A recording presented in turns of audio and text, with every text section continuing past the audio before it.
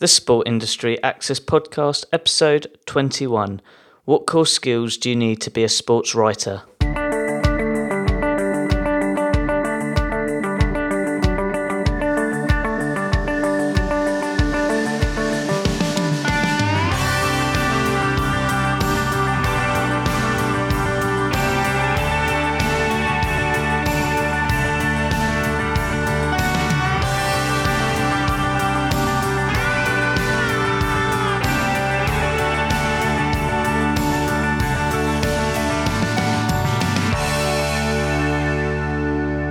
Welcome to another episode of the Sport Industry Access Podcast. I am your host, Ed Bowers. As always, my goal each week is to interview a special guest who is a sports professional in a specific field of the sports industry. I hope today's episode can be useful to you with regards to your interests and needs. Now, getting back to today's show, today's special guest is David Goldblatt. David is a broadcaster for the BBC, a writer for The Guardian. Also, he is an author himself, where in 2015, his book, The Game of Our Lives, The Meaning and Making of English Football, won the William Hill Sports Book of the Year. To have David on the show is a real privilege. That's why in today's show, David will share his career journey and provide you the core skills you need to be a writer in the sports industry. David, it's a privilege to have you on the show. Please can you share your sports career journey to the listeners? When did it all start? It started, I suppose, sometime in the mid to late 1990s when I was a lecturer in politics at the Open University.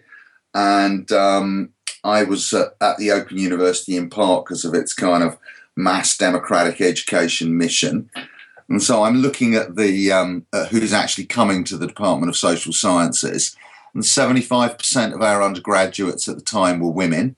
And of the quarter that were men, maybe only 1/4 of those were from a working class background. And I said, okay, so why aren't these people coming to us? We should certainly be servicing that constituency. What are they interested in? Football. So I started reading a little bit of stuff, and we're talking 96, so the volume of really interesting football writing was much smaller, which I suppose was a good thing. And I read Simon Cooper, and I read, obviously I'd read Nick Hornby already, and I dabbled with some of the very early academic literature. And I thought, there's definitely an economics of football, there's a geography of football, there's politics of football. Why don't we do a taster course? Advertise it on the back page of The Sun, Football and Society. You like it for 6 weeks, come and do the whole degree. So I went to the powers that be in the department, and thankfully they looked down their nose at me and thought it was a ridiculous idea, and I was dismissed, for which I give praise and thanks. So anyway, I go away, and I've now got this thought in my head, and I spent an evening with my landlord of the era, and I was living in sublet social housing in the arse end of Maida Vale, where Maida Vale joins the Harrow Road, and it gets scuzzy in London. And it's also a place where a lot of punk happened in the 1970s, which was my youth and his youth. And indeed, the Clash had lived in a squat round the corner from this flat. So we're talking about this late into the night, and we're thinking, well, wouldn't it be interesting to make a punk map of London and put all these things on the map that we know about? So I go to bed, and the next morning, the light bulb actually does go off above my head, because I go punk map of London, sociology of football, map of football, atlas of football. And I then basically get my kids' coloured pencils, and I started drawing obsessively maps, diagrams, bar charts, pie charts, flow charts, migration maps and city maps of football. And to cut a long story short, 4 months later, I sold the idea to Dorling Kindersley, the illustrated publishers. And in 2002, we published the first edition of the World Football Yearbook, which was a 750-page infographic encyclopedia of global football with a sociological twist. And that was my break, basically. And I did it, in secret. I didn't tell the Open University because I had the hump. That's the point at which I called the dean, and with the rare pleasure of saying, "I quit. I'm out of here. Sayonara, baby," and I'm not working my notice either. That sounds really interesting, David, and really fascinating. Just quickly relating back to when you just started, how has it grown now after you've done that? Well, so I published that and I got 3 years worth, and that was that allowed me to go freelance really and become, begin that journey. And we published it in about 9 languages. I mean, we were just early enough that the sort of enormous quantity of stuff available on the internet meant that you could still sell enough copies to make it kind of worthwhile, and it was a nice object. But, obviously I'd quit my job at this point, and then you go, oh, what am I going to do? So as an academic, and this is sort of an advice to all potential writers, is about putting the unexpected together, is, I'd been studying globalization, for the previous decade, and global history. And I went, oh, Atlas of Football, globalization, global history of football. And thus The Ball is Round was sort of born conceptually. And I was lucky enough to sell it to Penguin for enough money to basically give me 3 years. And then I wrote The Ball is Round, which was published in 2006. And that's really kind of, I ain't retiring on the money from The Ball is Round, believe me. But what it was the most extraordinary calling card. And it did take one of my old academic friends looked at it and said, you're going to have to wait a few years for the world to come back to you on this one, right? And that's important. It's like investment in yourself as well as writing something. And it did take, it got really well reviewed. But in terms of turning that into other work and going on to the next stage, it took a few years for the world to actually kind of read it. But it's my word, it's been terribly helpful. I also spent quite a long period not knowing quite what to do after The Ball is Round as well. I mean, when you spend 3 years writing 500,000 words, after the initial kind of high of finishing and publishing, I basically spent about 6 months being really depressed and really burnt out. And that's something for all potential writers to think about, as well as like looking after your own mental and physical health while you're doing this stuff. And then since, I sort of got myself back on my feet, and I've been lucky enough to sort of go in 3 directions since. So I've got a journalistic kind of side, which is, both writing a lot of long form stuff, but also a lot of radio journalism with the BBC in particular. And then, the books are carried on. And I've written 4 since then. Which again, you're never going to retire. Anyone who's thinking they're about to live on books, think again. And then an academic side as well is, when I've needed to pay the bills, I've just taught sometimes in Britain.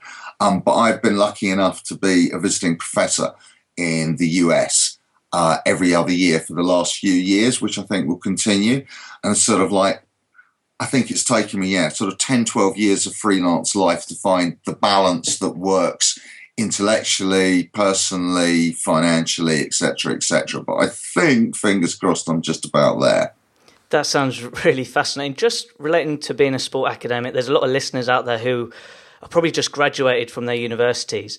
Could you explain to these students how their degree can be applied back into the industry, relating to your career? Well, I think, certainly for my career, my little niche in the world of sports writing is I sort of span the boundary of, long form journalism and so on with sort of more serious academic work. And And I think, in the past, that would have been seen as a negative.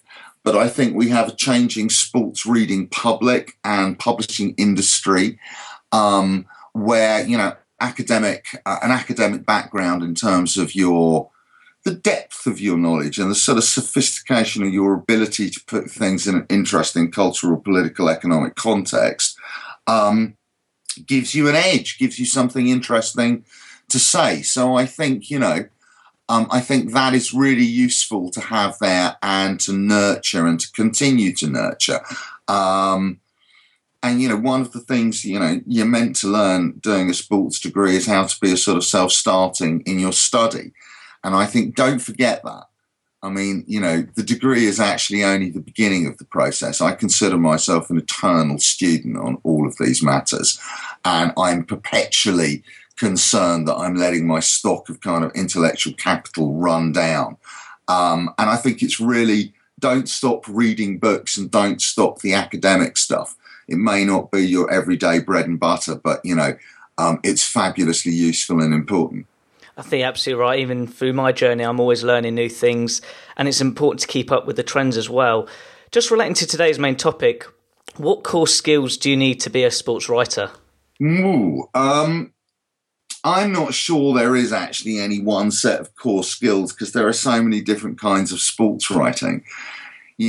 Somebody has to write, the stuff that goes on the Aston at the bottom of Sky Sports News. And Don DeLillo writes, extraordinary postmodern complex novels, in which sport is a central theme. So, and it's pretty much everything in between. So I slightly wonder whether there is a core set of skills that covers everything. I think that, as with all writing, if you're not a reader in the first place, there's a problem. So I think all good writers, including sport writers, are also voracious readers. And I think that's what keeps you fresh. And I think the ability to constantly keep it fresh or to bring a different angle linguistically, intellectually to the task is incredibly important because so much of the world of sports writing is pretty formulaic, as you know, and that's not to detract from the sort of, say, skills involved in doing football match reporting, which I don't think could do to save my life, where you've, what it's like. You've got to do it on the whistle and then you've got to run down to the mix zone and be elbowed and ignored by millionaire 19-year-olds and extract a quote and go back and rewrite it. And wow, hats off to the people who can do that. I don't think I could, but it is very formulaic. And I think the real task, for budding sports writers out there is to think about where's my niche? What's my journey? How am I? Because there are so many people who want to write. There's so much being written for free, as you know, in the world of blogs and so on and so forth. So to actually begin to piece together a bit of a living, I think, flexibility, a lot of folks, in my experience, are very kind of monomaniacal about football. Our sports culture is increasingly monocultural. There's a lot of, obviously, it appears that much of the work is there. I would really encourage prospective sports writers to be absolutely flexible to begin with about what sports you cover, what kind of sports, and for whom are you writing them. And we all want to write, everybody wants to get their byline in the Guardian or the Times or indeed the Sun. But, I think one's got to be really smart and think about who are all the other punters who might be interested. Commercial, voluntary sector, sports organisations themselves. There's a lot of stuff out there. And, a lot of it's really bad. Like I read occasionally, British Fencing's monthly magazine. It could really do with some help. It could really be pepped up with some good writing, and there's a lot of potential out there if you can go out and find the niche. So I say super flexibility is the thing. Look beyond football, look beyond kind of top level professional sport, and be as flexible with forms as you can. On the other hand, you also need to have some sort of specialisms over time. But it will take one's time, to find those. I'm the global history guy. If you want to know how kind of like why West Brom are letting in so many goals, I'm really not the man to ask, But if you want the global history question, then I'm the dude to come to. So you've got to kind of find your place. I think you've just highlighted a really key point of finding your niche in what people want to do in their careers. Just relating back to your day-to-day job, what have you been up to recently? Well, I've been plugging my new book, The Games, A Global History of the Olympics, like crazy. I published it in sort of early July, so about a month before the Rio Games. Yeah, I have been sort of surgically attached to Skype and the telephone for about a month, doing radio. So I say over the last kind of month, leading up to the Games and the Games itself, I probably wrote about 10 pieces for different outlets of different kinds, sort of like 10 most interesting and unknown Olympic books for the Daily Beast, a column on the history of anti-Olympic movements for Time, a big think piece for The Guardian, putting the Rio Games in historical context. So I did that, and then I probably did about 50 radio shows, mainly, a mixture of a few in the studio, a lot on Skype. Oh yeah, invest in microphones. That's my, there's a thought. Have a really good microphone. And a bit of television. CNN, the BBC, a lot of NPR. It's been amazing to see how incredibly important the Olympics are in the United States, and just like the level of coverage you can get there. And that's worth sort of mentioning. Think about your language skills and, where you can go. I'm increasingly writing for or getting coverage in Anglophone countries, India, Malaysia, New Zealand. Ireland is a really rich source, not necessarily of terribly paid work, but lots of really interesting coverage and definitely a sports reading public. So that's been the last sort of month or so. The Games are now done, and I've in fact packed away all the notes from my book and everything. And I'm having one of those sort of really lovely moments of a bit of a sort of clean slate and a sort of moment's pause before the next thing. On a personal note, David, what do you enjoy the most from your work, reflecting back from your whole career so far? I love writing the books in the end. All the other stuff has been great, and the travel's been great, and the people's been great, and the sport's been great.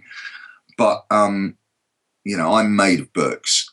It's like, in the end, if you sort of cut me down the middle, you will find a kind of library inside. And, writing books and... winning the William Hill Sports Book of the Year award for Game of Our Lives is a really, really unbelievable, amazing moment. I felt like, recognition. I know it sounds crazy, and I think this is really important for everyone to remember. When you're a writer, you spend a lot of time feeling very unacknowledged and looking at four walls and getting more no's than yeses, and that goes for everyone. I think that goes for anyone who's a writer. However successful you've been, you continue. I certainly do. And some of that was sort of put to rest. And it's given me a kind of serenity and confidence that my peers in the writing world, in the sports world, have said, yeah, you're all right, Goldblatt. And that really counts. Yeah, that's brought me a lot of I have to say, it's brought me a lot of inner peace. But that was hard, so that was probably, I think that probably is the height. And the pleasure, in the end, the pleasure was above all. I knew it was a good book. I thought it was a better book. I thought it was the best book I have written. The Ball is Round is kind of longer and more magisterial and occupies a kind of biblical place in the scheme of things. But for sheer, pound for pound, as they say in boxing, sentence for sentence, as a writer, the quality of the prose for me in The Game of Our Lives is like just different gravy.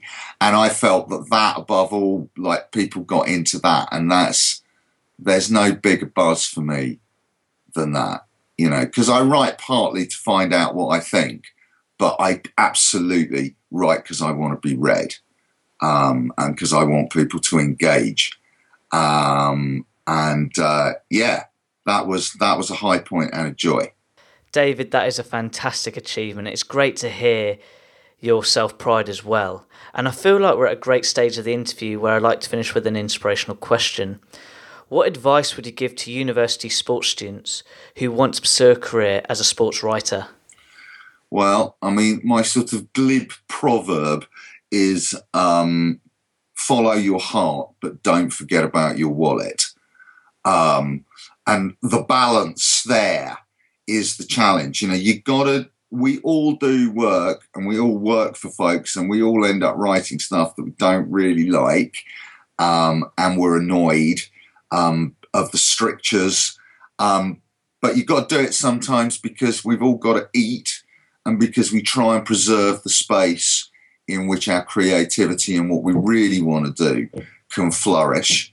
And it's a really hard kind of moral, practical and economic balancing act. But that's the trick. That's one of the tricks. And I would say, that's that, and just sort of don't stop reading. Don't stop reading. Keep the intellectual and read great writers, because that's what in the end I think makes me want to write, is all the other people who are just like, got to get back to the page. So, read as much as you can, do the dog work that you got to do, and don't worry about it too much. Preserve the space for the stuff that you really want to do. David, that's great, and hope the listeners take that bit of advice on board. Lastly, David, how can people interact with you? Semaphore, Morse code, smoke signals, Twitter at David S. Goldblatt, Facebook, David Goldblatt. Those are probably the best ways. My website is out there as well. And, if you've got really serious and long questions, once you've got hold of me, that way we can always proceed to email. Oh, I'm on LinkedIn, but I'm kind of, I sort of slightly always feel like an interloper on LinkedIn, like it's Facebook for grown-ups. I'm not quite sure what I'm doing there, but I welcome all of those, be in touch. Fantastic. To all the listeners out there, to connect with David, all of his links will be on my website relating to this blog post. David, it's been great chatting with you today. Thank you very much. Oh, thank you for having me, dude. Wow, what a really enjoyable, exciting, entertaining, but most importantly, inspiring career journey by David. And I really do hope that if this is something you want to do as a career, being a sports writer, you do take David's points on board. Because what I learned the most from this interview, that David gives you everything in a nutshell. He gives you the reality. The more I investigate different jobs in the sports industry and different career paths, sometimes we think of it as a pipe dream. But during this interview, David, as I said, just whacks everything in a nutshell. And if this is something you want to do as a career, please take David's advice and story on board. And good luck. Now, as always, at the end of each interview, I like to finish with an inspirational quote from my guest speaker. David said, "Follow your heart and don't forget your wallet. The balance there is the challenge."